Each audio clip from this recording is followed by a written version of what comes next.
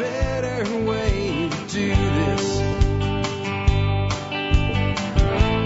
Let me show you a better way. Hi, folks. This is Jack Spirko with another edition of the Survival Podcast. As always, one man's view of the changing world, the changing times, and the things that we can all do to live a better life if times get tough, or even if they don't. Today we have a two-parter. I'm going to do a follow-up on martial arts from yesterday on some limitations of martial arts, some of my thoughts on martial arts, what I love about martial arts, and what I think is a huge problem with martial artists in general and their attitudes toward the concept of the best art, or some things we tried to cover yesterday, but I'm going to do it a lot more graphically today. I'm going to do it a lot more real world today. I'm going to talk about bloody life and death situations today and where those limitations are. I'm going to warn you in advance. Of course, I do use adult language on the show. That's pretty much a known, so I don't, say this every day. But for those of you that let kids listen, if you have younger kids that you don't want hearing about true violence, you may want to at least listen to the first half of today's show first and decide whether or not it's suitable for your children. Because I'm not going to hold anything back. I'm going to tell the truth about what really happens, and I do believe that it will be beyond what children of some age may be needing to hear. And it's up to you to determine what that age is for your children. So please know that in advance. Then I have a guest interview for you with a lady named Carolyn Viadanoff, who is kind of an expert, I guess you would say, on what you would call green burials or a simple burial. I'm doing that interview for a couple of reasons. I'll tell you about why as we get more into today's show. But I think it's a subject that we need to discuss and can do a lot for us as far as reclaiming reality when it comes to dealing with death, and possibly removing one of the largest expenses of being a human being, which is dying. And I think that's another subject we need to have today. So these are both subjects that are going to get into mortality. And again, those of you with kids, you may want to listen first, though I don't think the second half really is anything children shouldn't hear, but you may want to decide when and how. Okay. Before we get into that, though, let's go ahead and take care of our sponsors. They do a lot to help take care of you. Sponsor of the day, number one today, Western Botanicals. When I'm not feeling well, like I was recently, I always turn to herbal remedies first. Now, to get me through the night, and to be able to sleep when I had all this congestion last week, I did use some over-the-counter medication, specifically Sudafed, because, I can't get Actifed anymore because, we won't go there, but unintended consequences of the government solving a problem, basically. Actifed doesn't exist anymore, not the original formula. But day to day, going through it, I use something like Ricola drops, lozenges, because they're an herbal blend, some sugar in them too, and they taste good, and they do a lot to help with your throat. And there's some other things that I used as well from Western Botanicals. And it's because I believe that your first course of action in remedying things or tonifying the body to protect it and stay healthy should be what's already available in its pure, natural, and raw form. And when I need something, I go to Western Botanicals, and they have it. When I need something and I don't know what it is, I call Western Botanicals, and they're always helpful, and they can always tell me. And trust me, if you need something other than herbals, if you need traditional medicine, they're going to say, hey, this is beyond what we do. You need to really go see your doctor. So you can trust them. Everything you'll find there is either organically grown or wildcrafted. I have been wildly happy with Western Botanicals since the very first time I did business with them. And if you have any needs when it comes to herbals, I suggest that you make them your first stop. And remember, they support the Member Support Brigade, so you get their premium membership for free. That's a $50 value. All you do is make a phone call and they'll set you up. Saves you 25% on all orders and basically pays for your MSB membership with one benefit. So they're a great supporter of the show and the community as well. Next up today, Harvest Eating, the awesome chef Keith Snow, who will teach you to make cooking a life skill. Check out Keith's site at harvesteating.com. Check out his really cool seasonings, all his videos, all his blogs, all the recipes, and his awesome podcast. Again, harvesteating.com, where you will learn to cook seasonally and locally. And all that great stuff I tell you to grow, all those weird things you never heard of before you found the Survival Podcast, you can make part of your backyard orchards, permaculture projects, gardens. Hey, Keith will tell you what to do with it. And the big thing is he focuses on technique over recipe, so that once you have the techniques and the concepts and the combinations of flavors down, you can take anything and make great food. And that, folks, is a survival skill. Live off MREs for 6 months and you'll see what I mean. Next up, check out 13skills.com. If you haven't already, check out TSP Mint, check out TSP Gear, and check out Walking to Freedom. Those are all great ways that you can interact with other members of our community and or support the show. With that, I want to go ahead and get into kind of the first half of our main topic of today's show. And that is, I want to talk about martial arts, and I want to talk about it both fondly and not so fondly at the same time. Before I say the things that I'm going to say that are going to sound negative, they're really not negative, they're just limitations that we need to understand. And I want you to understand that I personally have a deep love for martial arts, with a heavy emphasis on the arts. I studied under a guy named Lee Barden, who is probably one of the most amazing persons in the world with nunchucks that you will find anywhere. That's actually, kind of popularized a version of chucks that I think that when a lot of people first see them, they think they're not as powerful or not as useful or functional as a weapon, and they are amazing. And he is a master of what he calls flow. And it is something that stayed with me, and I don't practice a lot. In fact, I am, after yesterday's conversation and actually reaching out to Lee to try to get him on the show, by the way, this is a guy I studied with when I was 11 years old, to tell you how long this guy's been, doing what he does, and winner of multiple competitions and things like that. And, I'm kind of rekindling that relationship there, and, I'm going to actually get some of the instructional DVDs so I can begin to practice the weapon arts again, primarily for the enjoyment of it, not so much for the combat side of it. And because of what I learned from Lee, I can pick up anything and pretty much use it as a weapon with some pretty cool ways that the movements flow together.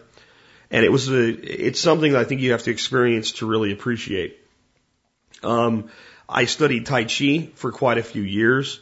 I taught martial arts as part of fitness training in the military. I've, of course, studied quite a bit with Val Ryazanov on the Sistema system, and I've worked in other systems and arts over the years. I really enjoy sword play and sword fighting, and I have a tremendous amount of respect for all of the martial arts. And I want you to understand that I really have a love for the discipline, the artistry itself, the flow, the centering components to it, the way that it actually helps focus the mind and body together as one. And I absolutely believe that studying martial arts is one way to improve your survivability, and it can help you stay alive in a confrontation. And it can help you maybe not even stay alive, but in a confrontation, that would just result in serious injury. It can make serious injury non-injury or minor injury. And it is one of the best things you can do to mentally and physically train your body. Now that I've said that, I think most martial artists, when it comes down to how effective whatever art it is, in real world, true life and death combat scenarios, are full of themselves and full of shit and overconfident. And I think that it stems from the belief or the claim that there is a best martial art or a perfect martial art. And nothing could show that more than a comment made by Rolando on the show yesterday. Let me read, not both comments, but, let me actually read both comments, because this actually shows the problem. And Rolando's not a bad guy. He's making valid points. He's missing where the conclusion leads to. I'm so glad we begun to talk on this subject, but just like beekeeping series, we need more than just this guy's, Young Smith's perspective. Normally Jack is spot on just about everything, but I 100% disagree with Jack comment Jack made about grappling. It was something like, I'll learn it if I have to, but I avoid it at all costs. And I just want to clear up where he's saying that. No, I'll learn it because I have to. Okay? But I'll avoid it at all costs, not the training going to the ground. That's what I meant when I said that yesterday, in case there was any misconfusion. Not I'll avoid the training, I'll avoid in a combat scenario going down to the ground at all cost. Okay? I'll explain why in a minute. He went on to say, because you never know if some bad guy has a buddy with a knife or something like that. My belief is to become a good grappler, wrestler, jiu-jitsu guy so you have the ability to keep the fight on your feet. That's why the guys in the UFC train so much on takedown defense, so they can keep the fight standing there. Knockout of the night per se. I might be a bit biased because I'm a career wrestler now in jiu-jitsu and a background in Army combatives. It's my opinion that Matt Larson of the Army combatives program would break the whole subject wide open. And then he says again, forgive me if I was quoted you, Jack, but this is near and dear to my heart. I believe the best martial arts is, quote, mixed martial arts, end quote. It's proven time and time again in the cage, ring, octagon, street, or whatever. It is in the core of mixed martial arts is boxing and kickboxing, wrestling, jiu-jitsu, and judo. Just my opinion. Thank you for giving me a forum where I can speak my mind. And again, I'm not putting Rolando down. This is how the entire community, except for maybe 1% of it, tends to think. Not necessarily in agreement, but they'll make a case for whatever it is they're training for or been trained to do or whatever they feel is best, which is natural. We all tend to make a case for what we feel is best, but it leaves out the harsh, cold reality. This is the part where I've said some of you may not want your younger children specifically to hear some of what I'm about to say, so I'm warning you yet again. Here's my response, and then I'll talk more about it. You're entitled to your opinion, and I am more than justified in mine. The last thing anyone with a brain should want, all capitals want, not end up with, but want is to go to the ground in a street fight. At that point, you are most vulnerable to additional attackers. That doesn't mean we don't learn to grapple, but if it isn't in the ring, you better learn to get the hell up as soon as possible. The biggest problem I have with martial arts is the blind ignorance within it to real combat. Real combat is not in the octagon, not in the ring, not a dojo. That is sparring and organized dueling, for lack of a better term. Go to the ground in the wrong place, and guess what happens to you? You die really fast. Again, that doesn't mean you don't train on how to do it, but you better get the point I am making, or in the wrong place, it could get you killed. Let me ask you how hard it would be for me to walk up to you and any other person and kick either or both of your brains out of your skull with one swift stomp while you roll around together. How hard would it be for me to slit your throat, stab your kidney, stomp on your larynx? How hard for 3 of your opponent's buddies to do all of that at the same time? Taking a fight to the ground in a real world scenario is stupid because of what you don't know. You don't know the guy is alone. You don't know if there are people there who absolutely will kill you if given the chance. End of story. Ground fighting is for the ring and for when you end up on the ground. Your claim that MMA is the best is more proof of what many martial artists don't know or perhaps don't want to know. Again, the ring, the octagon, etc. is not and can never be combat. And frankly, neither is two dumbasses who, quote, take it outside, end quote. Real combat is when an untrained person takes a knife in a prison yard rush with no warning and opens up your guts. Real combat is when 4 guys grab you with 0 warning and they don't freaking gather in a circle so you can try to play Bruce Lee. Real combat is when a guy ambushes you as you get into your car, striking you in the back of your head with a hammer. I have witnessed or seen the aftermath of all of these as actual events. I am telling you, most of the MMA attitude doesn't do shit in those instances. It then goes to 100% survival instinct, and forms, katas, arm bars, etc. are all gone. It is bloody and live or die. I knew a Marine that went to jump school alongside me. He went out on a weekend alone, which was a big mistake with townies in the Fort Benning area. He ended up coming back to base with massive stitches in his face, neck, and ears, not from knives, just from a beating. Apparently, somehow he upset or insulted some townies who never acted as if that was the case. They bought him a few beers and asked if he wanted to go to another bar. He said sure, and 6 guys and he headed out. They attacked him from behind, beat him, stomped on him, etc. He was a tough guy and a big guy. He gave as good as he got. He grabbed one guy by the throat who ended up seriously injured, well deserved. But what kept him alive? He got away. He ran into the darkness of the back lot, found a big truck and went under it, and up into the frame where he could not be seen. He listened to the gang saying shit like, quote, we have to kill this guy now, end quote. And quote, yeah, we better or we're all in real trouble, end quote. Eventually, these thugs realized they were now 5 in number, not 6, and went to find their buddy barely able to breathe, and beat feet to the hospital where they were all later arrested. The Marine went across the road and dialed 911 from a payphone and sat bleeding, waiting for the cops and paramedics. Tell me how MMA is the best training to deal with that. Best is just a way of trying to convince yourself that you are better than others based on your style or system. Let me tell you, in the real violent, bloody, and life and death world, the best system is survival by any means necessary. I don't think that Marine knew any martial arts other than basic Marine hand-to-hand, but what saved his life was running and hiding. If I was going to develop a system of a fighting system that was supposed to be considered the, quote, best, end quote, that technique would be part of it. I don't know, but I think it is being in places where people try to kill each other for real that makes me take a different view than most. Working with Val and the KGB also opened a little bit of my eyes that needed it. He told me simple ways to kill people in a crowded street and walk away with no witnesses. That told me how vulnerable we really are.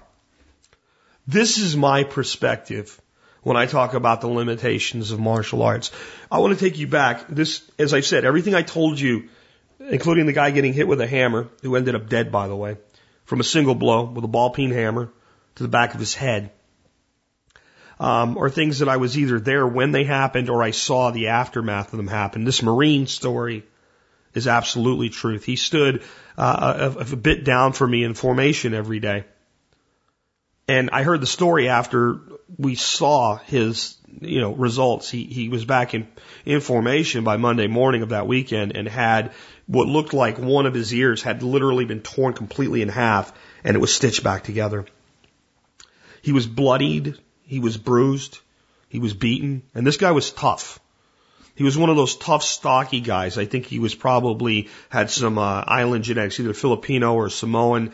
And you guys that have dealt with people like that are big and tough and of that background, there's something about their build that they are really tough guys. They really, really are. And, he told me this story. And I want, so that you get it, because I think some of you even listening now aren't getting it. I want you to think about this. You've been attacked by 6 people. As far as you're concerned, completely unprovoked. They've attacked you violently.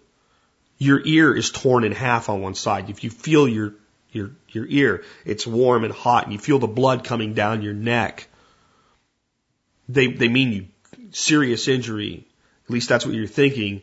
And then you hear them discussing among themselves that if they find you, they are going to kill you because now they feel trapped. They probably never intended to kill the guy in the first place. They got themselves into a position where they were heightened up, and they had now decided collectively as a group, the only way to save ourselves is kill this guy and get rid of the body. You're dealing with that. That's real. I want you to put yourself in that man's position. Broken fingers, shredded ear. The other ear was messed up too, but the one is just shredded. Face, dripping blood, and afraid that they'll hear the blood dripping and realize where you are. And 5, because one was, he almost ripped the guy's throat out. And that was part of how he got away. And being in that situation. And you're going to argue about whether MMA or Jeet Kune Do or Brazilian Jiu-Jitsu is the best martial art.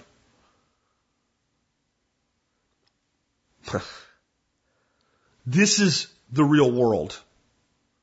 And sadly, when it comes to preparedness, there's day-to-day where there's situations where conflict arises, where there's some level of a rule to society, and even the aggressor generally is going to follow some sort of a formula or rules.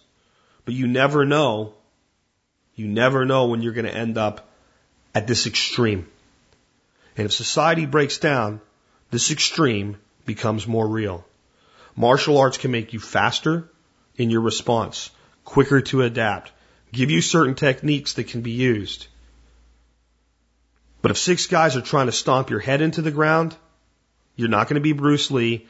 And you know what? Bruce Lee wouldn't have been Bruce Lee. You want to tell me what the perfect martial art is? I would tell you it'd be the one that gives you the best chance of survival. And it should include extrication, de-escalation, and running the hell away as part of the system. I'm going to tell you something else that I think a lot of martial artists have a tendency to do that I think is a huge mistake. The most amazing martial artist I've ever met in my life, really met and actually, got beat up by, got thrown around by, was disarmed with, we don't use, Val, it's almost scary because he won't use a training knife. He hands you a real knife and says, cut me, go ahead. And to be disarmed so simply, with no effort, so many times in a row, to have him hand you an airsoft gun and back up 3 steps and say, go ahead, shoot me. That would lead me to the conclusion that, well, the best martial arts systema, look what this guy can do. But studying systema doesn't make me Val Ryazanov.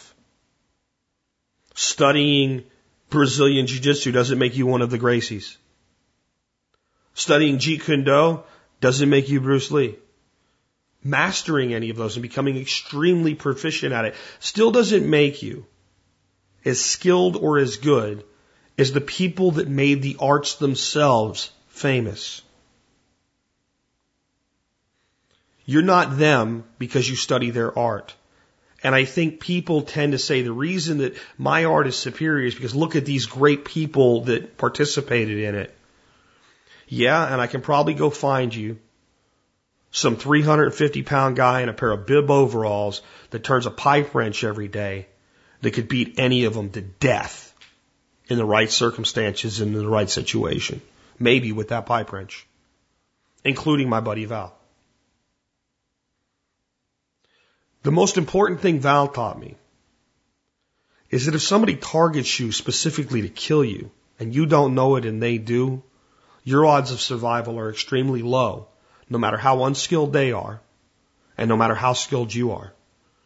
Because as long as they can think, they can give themselves a complete advantage before the attack ever occurs. And if they can really think, they can kill you, and the action was taken and a second has passed, and you still don't even know you've been injured. This is how vulnerable we really are. Martial arts play a role in keeping us alive. But if we don't take the real world of what real combat is, what real life and death is, and temper their limitations, we're actually doing more harm than good with confidence. Confidence can keep you from being a victim. We discussed that yesterday. Yes, the confident person walking down the street that doesn't look like a victim is less likely to be attacked. But the overconfident person that overplays their hand because they believe that now they're able to look after themselves, now they're able to stand up and fight, now that anybody that's not also a mixed martial artist is screwed, and they run into Billy Bob and Jim Bob, the same mom and different dads, but look suspiciously like each other anyway, beyond brothers. Because maybe their different dads are brothers, who knows? Alright? Or that runs across a couple people from MS-13 who you looked at the wrong way. All of these scenarios immediately bring us to the limitations of what these arts and this training does for us. It's like lifting weights every day. Doing it the right way, following a system and building up your strength in your body will make you stronger. Someone's always stronger than you are, unless you're the strongest man alive. And most of us are never going to be, there will only be one of those at any one given time in history. And hit the strongest man alive right below his right kneecap with a pipe. And he's 400 pounds of muscle rolling around on the ground. That's real. That's real. Very few people are capable of any sort of real defense with a hyperextended knee. I had a sergeant in the Army. This is not a combat thing. This is just what happens. We were playing soccer and he took a kick to the knee and hyperextended his knee. It wasn't even a long-term injury. It just was an initial acute injury. He couldn't stand. This was a tough guy. This guy was, we played other games that were a lot tougher than soccer. And I'm telling you, this guy was tough as nails. And he's like, let me up. We were holding him. So we're like, fine, we let him go. He went right to the ground. He could not support, even though he could take the pain, he could not support his body weight with his leg. It was impossible. There are mechanical injuries that can occur that way. And there's far more serious mechanical injuries that can occur. Blunt injuries that can occur. Laceration injuries that can occur in a conflict. Don't you love the martial artist that talks about disarming an opponent with a knife but says expect to get cut? You have no idea what one cut can mean or do. There's a lot of nonsense in martial arts and martial arts systems, and there's a lot to love. And where you start to go into the realm of nonsense is when you go beyond what's reasonable, beyond what's practical, and beyond what's real, and beyond the limitations of what martial arts can do for anybody. I can take someone and put them into a martial arts study program and they can go for 20 years. They can travel all overseas and do it. I know someone who did. Neil Franklin, my partner, 25, 30 years now, martial arts. Been to schools, literally, the guy's a millionaire. So when he wants to go somewhere, he just goes. All over the world. Studied with some of the most amazing people in the world, including the guy I keep talking about, Val. Incredibly gifted as a martial artist. But I can go downtown on any given night in a biker bar and find someone that'll beat the crap out of him. He's smart enough to know it, though. I'm just suggesting that no matter how long you study, no matter what you study, the debate about what's best is moot. Because in the end, you are who and what you are. And while martial arts can make you better, it can't make you what you are not. And in these real world scenarios, what really separates survivors from those that die is a will to live. And I would rather have fighting at my side a 150 pound person who's never had a second of martial arts training in their life that wants to live so bad they'll do anything to survive. From remove eyeballs to run away and hide. And whatever's best right now, wherever my instinct, wherever my gut takes me, that's what I'm going to do. Whatever it takes. I'd rather fight at the side of that person than an overconfident person with 20 years of martial arts history. And that's the reality. Unless that person is one of these elite people. Just never let the elite person become the art.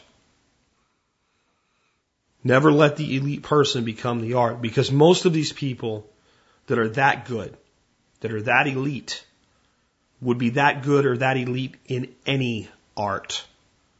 And that lethal in any art. And when they're put into a position where, what they're doing isn't really that they just automatically shift on their own. Please understand, there are people that are simply gifted athletes and gifted fighters right from the beginning. And some of those people are damn deadly if they're never given one course in boxing or kickboxing or martial arts or anything approaching that. Some people are just good at it. And when those people become extremely proficient in a martial art, they become an icon for that particular style. And then we start debating, well, the style's better because my hero's better than your hero. Folks, it's a lot like when you were little kids and you're debating about my dad can beat up your dad. Your two dads probably want nothing to do with fighting each other. They're probably smarter than that. And your icons that you hold up in these different arts feel the same way. They have no desire to fight with each other. They have no desire to prove that what they do is the best. It's just the best for them. I suggest if you're going to work and study martial arts, you put a huge emphasis on the centering components that bring mind and body together as one. The discipline, the timing, the strength, the fitness, and most heavily on the concept of the word art itself. These are all studies of how the body moves and responds. And that's where they're at their most beautiful and their greatest potential to advance us as human beings. Because when we're in these combat scenarios, we're at our most primal, not our most advanced. So while martial arts is taking us into a position where we are more advanced human beings, that works to a point, and then there's a breaking point where which animal instinct, will to survive, are more important than any technique. Please remember that as you pursue and study any martial art, and don't think anything that I've said is a negative for martial arts in and of themselves. It's just an honest, real look at the limitations. And that covers that for me today, and I feel people will hear that and either understand it or simply not want to. All right, moving on. I wish I could say we're going to a happier subject, but even though it's not a happy subject, we did have a good time in this interview, Caroline and myself. We're going to talk about simple burials, what a simple burial is. Is it legal? What things are needed? How you do it? What do you need to know? And, you know, if society breaks down, what do we need to know? What is the simplest way to safely bury someone when there is no systems of support? And why we need to talk about death before it happens. And with that, hey, Caroline, welcome to the Survival Podcast. Hi, thanks for having me.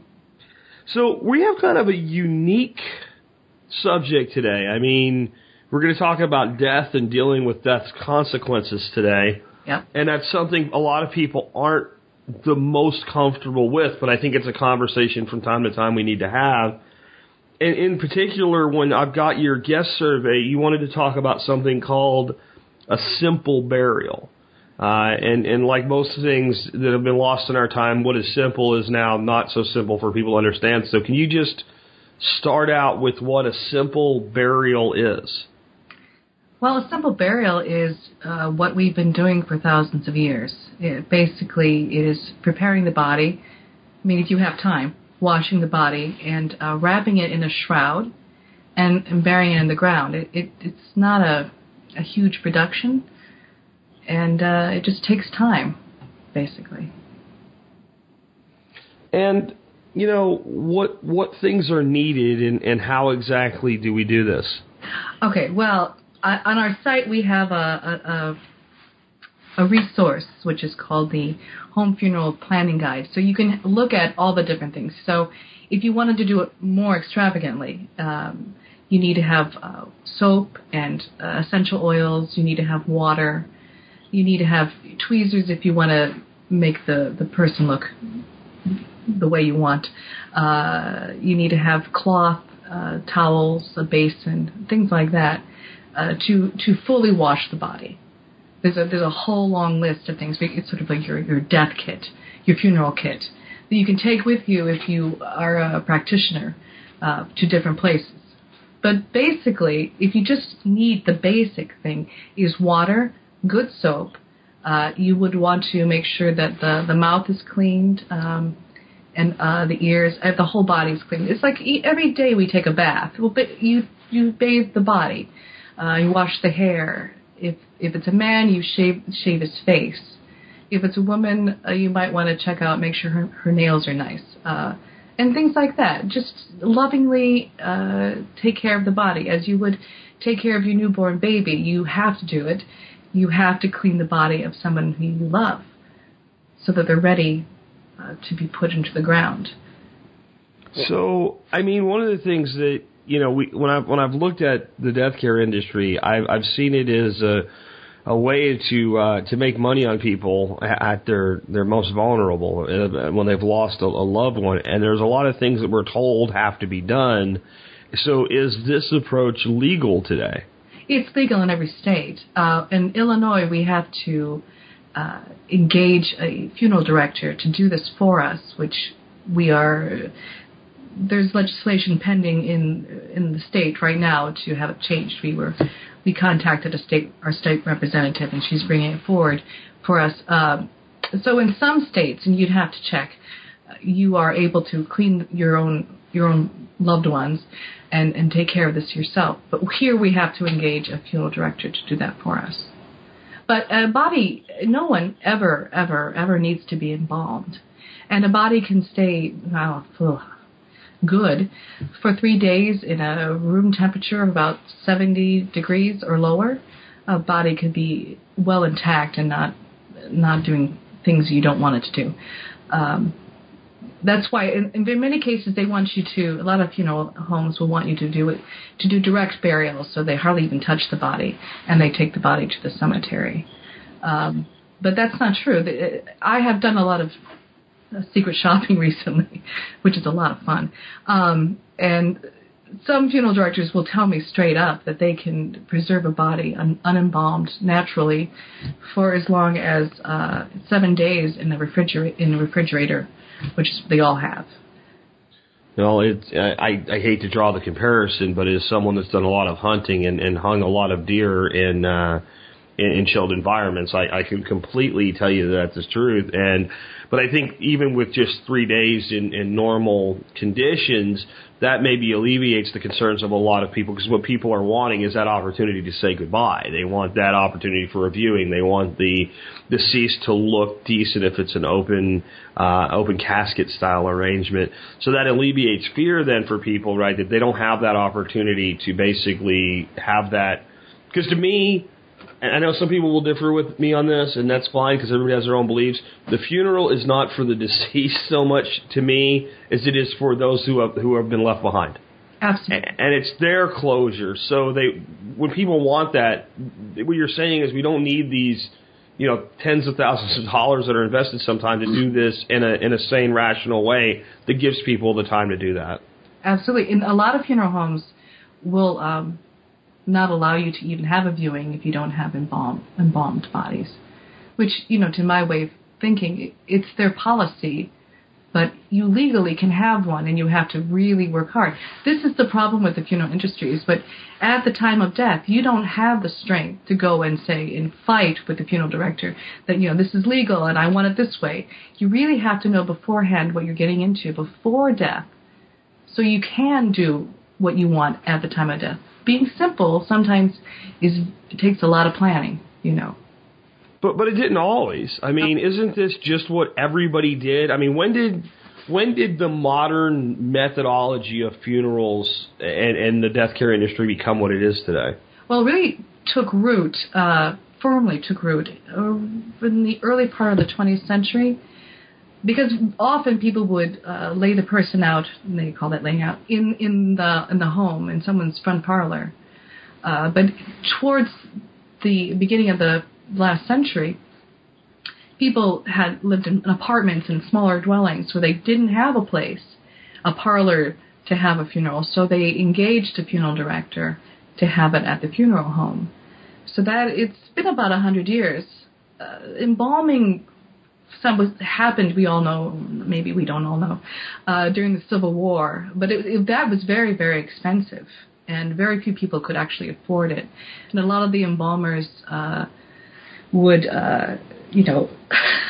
strong-arm families to send them money to embalm the bodies.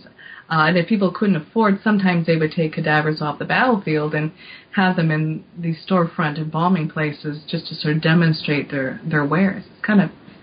They have a kind of a grisly beginning. I mean, that was really kind of the genesis of what we call modern embalming anyway, because it was the first time in modern history that an average person, if they had the money anyway, could have a loved one who had died far away brought home to be buried in and still look like who they were when they got there. They weren't just brought home in a sealed casket and buried. They actually could be viewed. Right, exactly. So, I mean, and this is not something that's really that unusual. I remember when I was researching moving to Costa Rica, I decided it was not in the cards for me, but at one time I was thinking maybe I need to just get out of this craziness, and it seemed like a pretty interesting place for an American to expatriate to. And one of the things that I read from an expat living there was that funerals in Costa Rica are done very much the way you're describing, and they usually take place the day of or the day after the deceased becomes deceased. and that people actually find out that, so-and-so down the road died, like daily announcements on televisions, like in cafes and bars. Yeah. And what I like that I'm hearing from you is one of the problems that seemed to create for people there was no time for a widow, let's say, to adapt. I mean, her husband's being buried maybe 6 or 7 hours after he's died, and there wasn't that day or two where it's impossible to think of what it's like until it happens to you, I guess, but some level of composure is gathered. Yeah, well, yes, and I think a lot of that was sold to the American public. What is it? Jessica Mitford talks about gracious living and gracious dying. I think the whole idea of, the Joneses have this elaborate funeral and why don't you have one, is something that kind of speaks to the American soul. And at some level, we should be grand, we should be like kings. But, we really are simple beings. We're simple creatures. Human beings are not necessarily kings and queens. We're just who we are. Yeah, I mean, one of the things I've always struggled with is the need for vaults.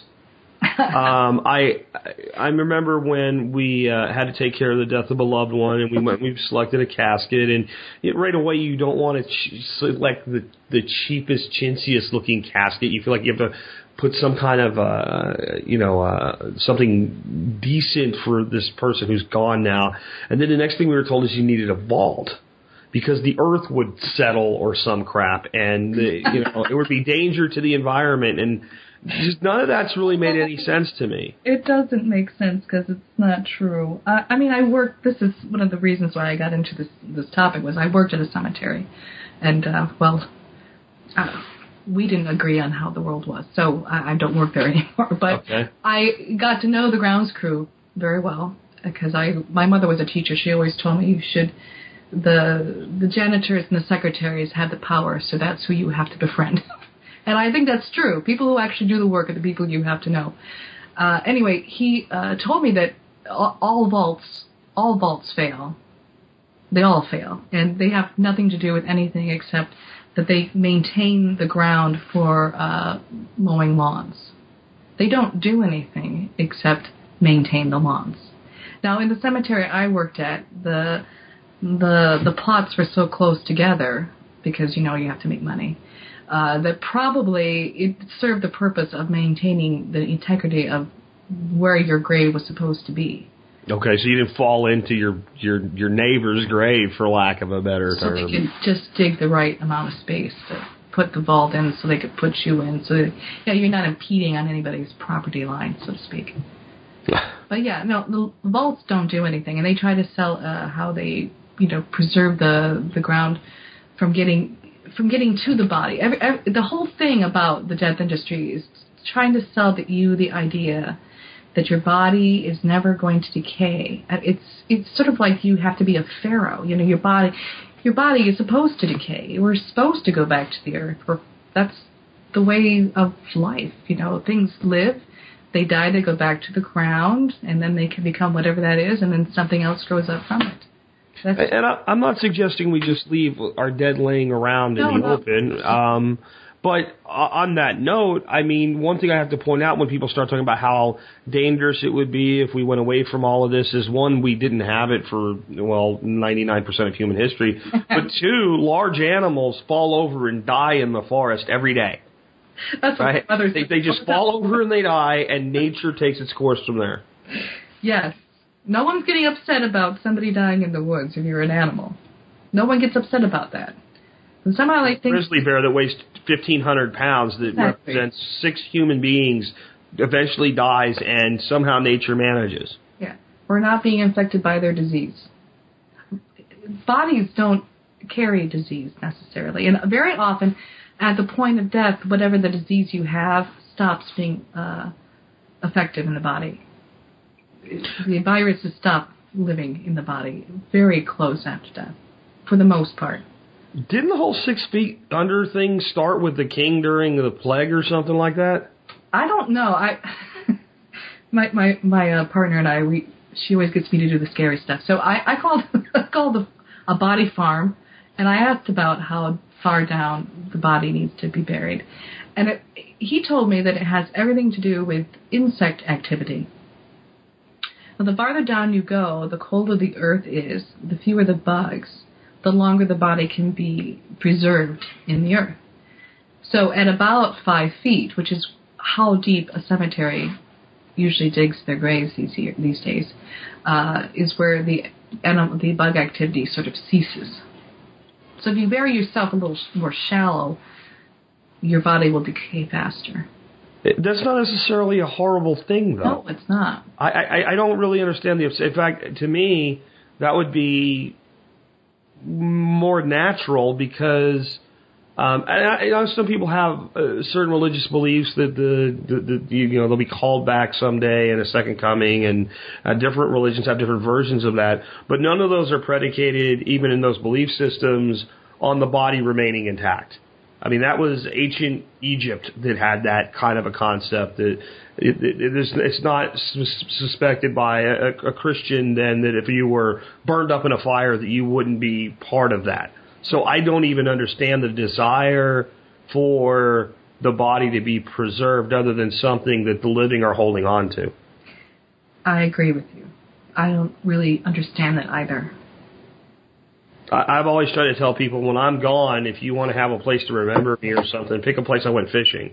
Right. Because wherever you scatter my ashes or bury me, I'm not there. Exactly. So, now, we talked a lot about funeral homes and we talked about cemeteries here. Are there places, states, etc., or ways by which a person can take care of 100% of funeral and burial, including burying on their own private land? Yes. Most states allow you to bury, to take care of your dead and bury on your own land. Even Illinois, which is where I am, allows you to bury on your own land. You have to contact the comptroller's office, and it's $5 to register your land as burial grounds. It's really... The cemetery and the funeral industry doesn't necessarily want you to know that. But if you do, it doesn't cost much to set aside your own personal land for that purpose. So basically I have to set aside a piece of my land that's dedicated to that? Is that the way that works? Yeah, that's the idea. Like, you see I always go back to the Lincoln Childhood Home. There's this little cemetery there right by the house.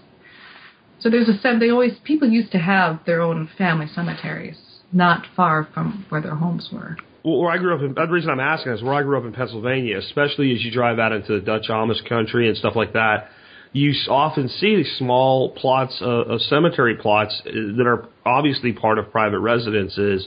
I just wasn't aware of any hurdles that have maybe come up in the recent time, or how easy it is to still be able to do that, or maybe in some states it's easier than others. Some states are easy. Yes, some states are much easier than others. Now, in Illinois, which is all crazy and full of all kinds of strange legislation, you can still even do that in Illinois. It's like they just didn't get to it yet. I know. Or they have other things to be getting, and they're like, oh, they're dead. We can't get any more money from them. We're going to get the income. We're going to get the death tax anyway, so we might as well let them go. But when we look at this as preppers, I mean, do you think it's important that we kind of have this knowledge, even if it's not what we would do in normal times, that if society breaks down, do we need to have this as a skill set, for lack of a better term? Because, if you can't go to the hospital for life support, or you can't get, basic foodstuffs, then probably you're not going to be able to run down to the cemetery and the mortuary to take care of these needs, right? Exactly. I think it's a skill set that everyone needs to have, or at least to know about, or know somebody who knows it. It shouldn't be something that people are afraid to do, and it shouldn't be something that is so overwhelming. But having said that, it's also something that you have to think about before the event happens. Because I've been in grief once or twice. And when grief hits, it's hard for you to manage, and unless you have a plan, it's hard to move forward. You sort of have to know who in your circle can help you, or at least have spoken with people who you are close with. If society is broken down and all you have is your own little homestead or a clump of people who are living together, that's who you have to talk to about what we're going to do when people die. If someone's in that situation, and I mean, even a lot of the things that we were talking about, like, essential oils and maybe shrouds or things that are making it more in tune with what we expect in modern times, is there, like, what's the simplest form that takes into account basic health concerns and things like that, basic what happens to a body when it breaks down and odors?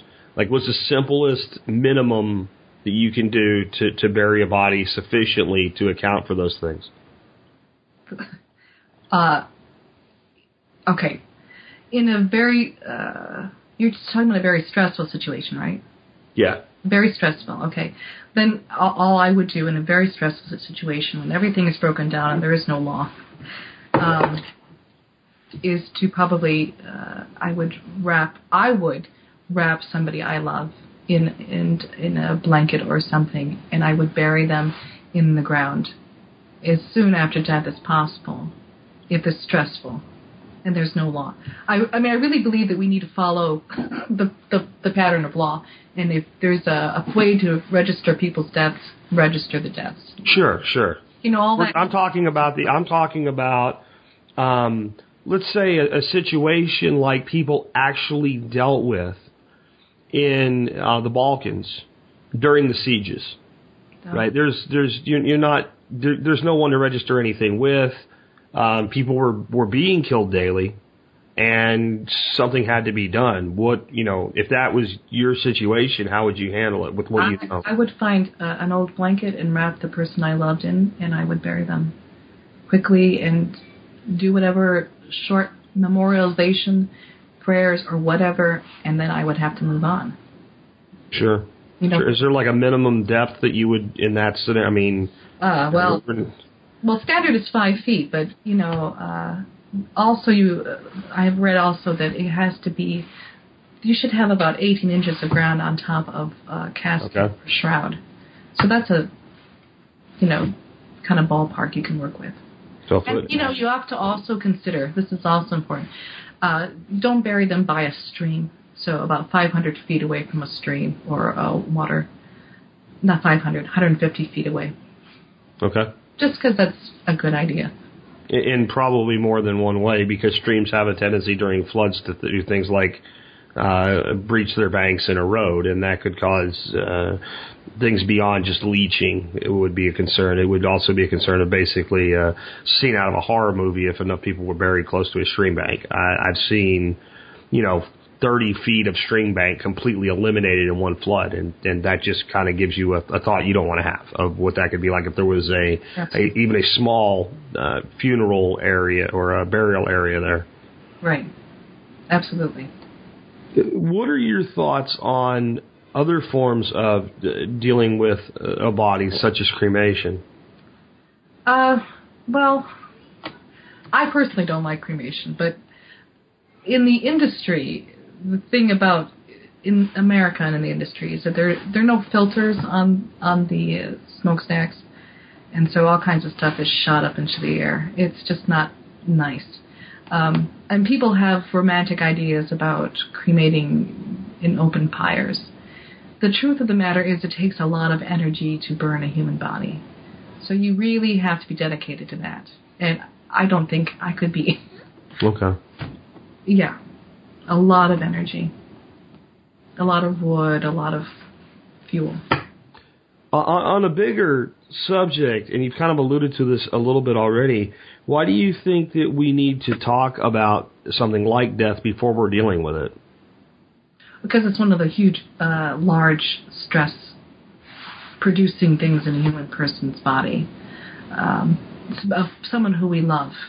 And I have experienced grief where I don't really necessarily think straight, and my emotions are kind of haywire, and I can't really say what I want to say and get what I want. And And that is why we have to go back and think before it happens. I was just thinking this morning about Moonstruck when Rose says to Cosmo, I want you to know that no matter what you do, you're going to die just like everybody else. It's something that happens to us all. We're all going to die, and we have to face that. It's the reality of life, is that once you're born, you're going to die, and at that point, you have to think about it. And people don't want to think about it. I think perhaps it's because they think that means they've failed, or it's there's nothing more, or I have no idea what it is about their own mortality, because I don't fear my own death. So I don't understand what it is that people fear. But you just got to do it. And you have to talk to somebody about it. You have to write it down. Because at the point of death, people may not really remember what you say. Well, yeah, and I think maybe that's like one of the biggest things that causes people stress is they're worried about what would he or what would she have wanted. And I think if we can put together we say always take responsibility for your life. Well, maybe we need another message of take responsibility for your death, and that's more than life insurance and a will. Instead of having your family wonder what would he or she have wanted, if it's there, then they can go, well, this is it. This is clearly it, because this is what was left behind. Right, exactly. It makes it easier on those who you love to do what you want and not wonder. The person that's thinking about that, are there certain things that they should really think about, when they're... Because, I think maybe the best way to do this would you agree to write it down and maybe, like, I hate saying it this way, but a death checklist, Well, I have on my site, I have a planning form, and I have to tell you, I hate checklists. Okay. Forms make me really edgy. I don't know why. I think it's because I'm not sure what they really want me to say. I don't know. So, but anyway, my form is a lot more free form, so it gives topics what you have to consider. And you can even consider what kind of memorials, because there are different ways people can tell the story of your life, and that might be healing for them, and you can look at those. But yeah, you have to write it down. And there are certain things you should keep in mind. In this technology, people might want to, well, I have my playlist ready for it, but we may not be able to have a playlist. Sure. Sure. But there's different things that people can consider what they want at their funeral. I know specifically what kind of what flowers I would like, what color, if we can. If not, that's okay. But if we can, that'd be nice. Something like that. People know what you want, and they don't have to guess. Do you think there's maybe a hesitancy for people to do that? Because it almost feels like, well, once I've got the whole plan done, then like all of a sudden, like fate will change or something. Well, my partner and I, we were talking about this last year, and we said, we got to do this. We have to do this. So we wrote it, and it was very freeing to say, this is what I want, and now I can live my life and not worry about it. It's like it's already taken care of. It's already done. It was very freeing. I think it's also important for us to understand that, again, when we're being buried, take your religious belief and however you apply it to that, no matter what, your troubles are done, right? So this is about having and doing the one thing we can at that point, because whatever you've done. Right? Right. And you ain't going to be doing any more here in this plane of existence.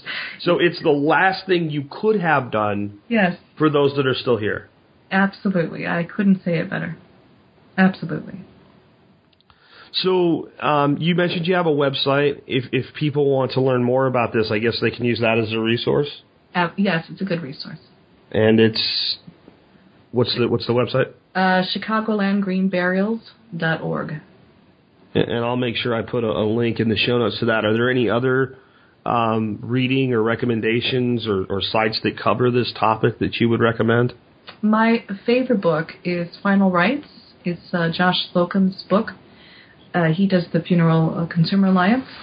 And in the back is all the laws of each state for funerals and burials. And it's a very good resource.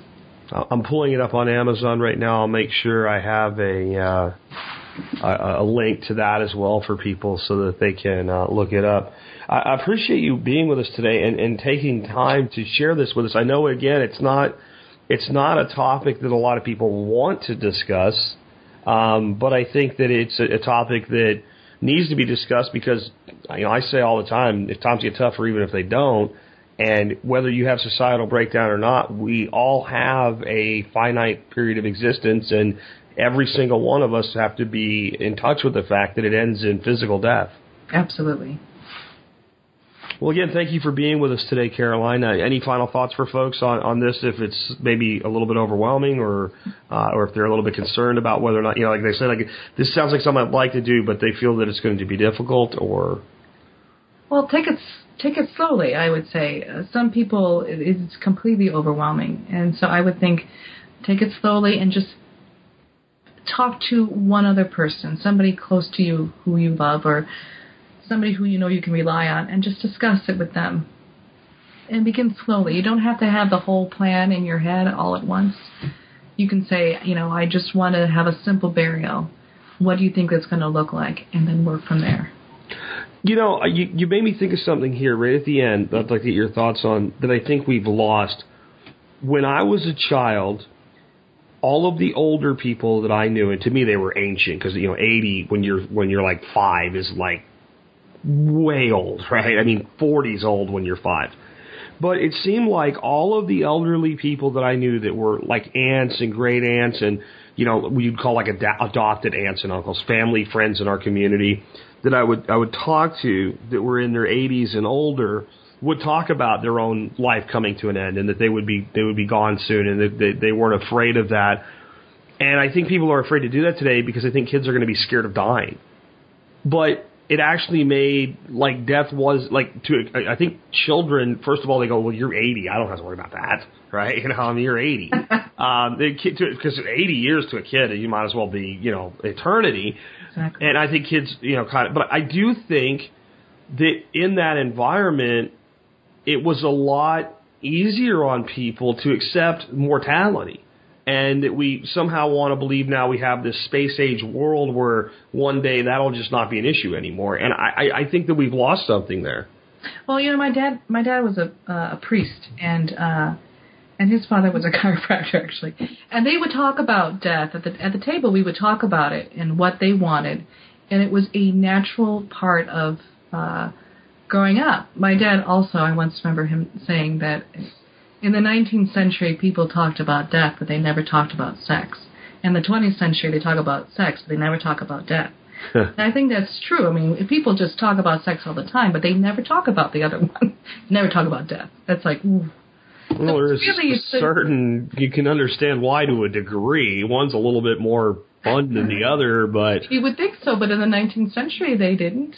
Yeah. It's just the way we look at it. It's the way we look at it. And we are afraid of death. We didn't used to be afraid of death so much. I think every individual has a fear at some level, but that, unless something horrible happens to you when you're young, people that live their entire lives with some level of the concept and preparing that's the eventual fate come to and this is what I think is missing today. These folks had an acceptance.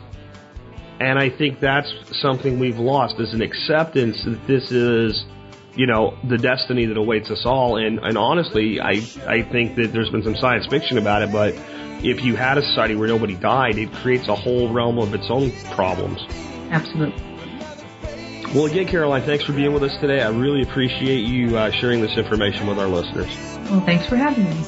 All right, folks, and with that, this has been Jack Spirko today, along with Caroline. Okay, I'm going to pause here a second. How the hell do I say that last name? Byadanov. Okay, I should be able to. That sounds Russian or Ukrainian. Serbian, okay. All right, let's do that again real quick. All right, folks, and with that, this has been Jack Spirko today, along with Caroline Byadanov, helping you figure out how to live that better life if times get tough, or even if they don't.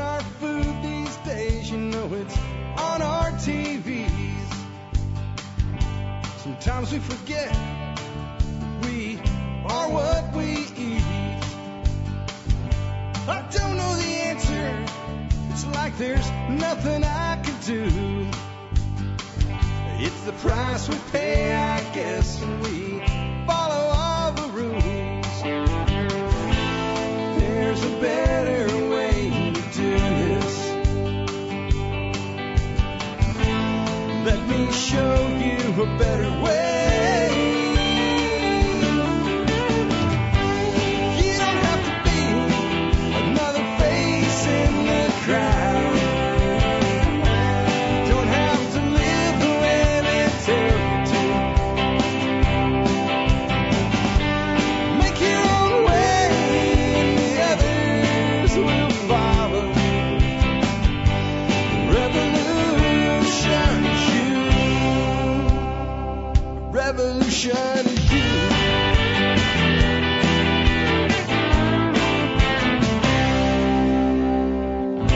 Someday we'll realize our children just can't pay. 'Cause nobody up there cares. They're living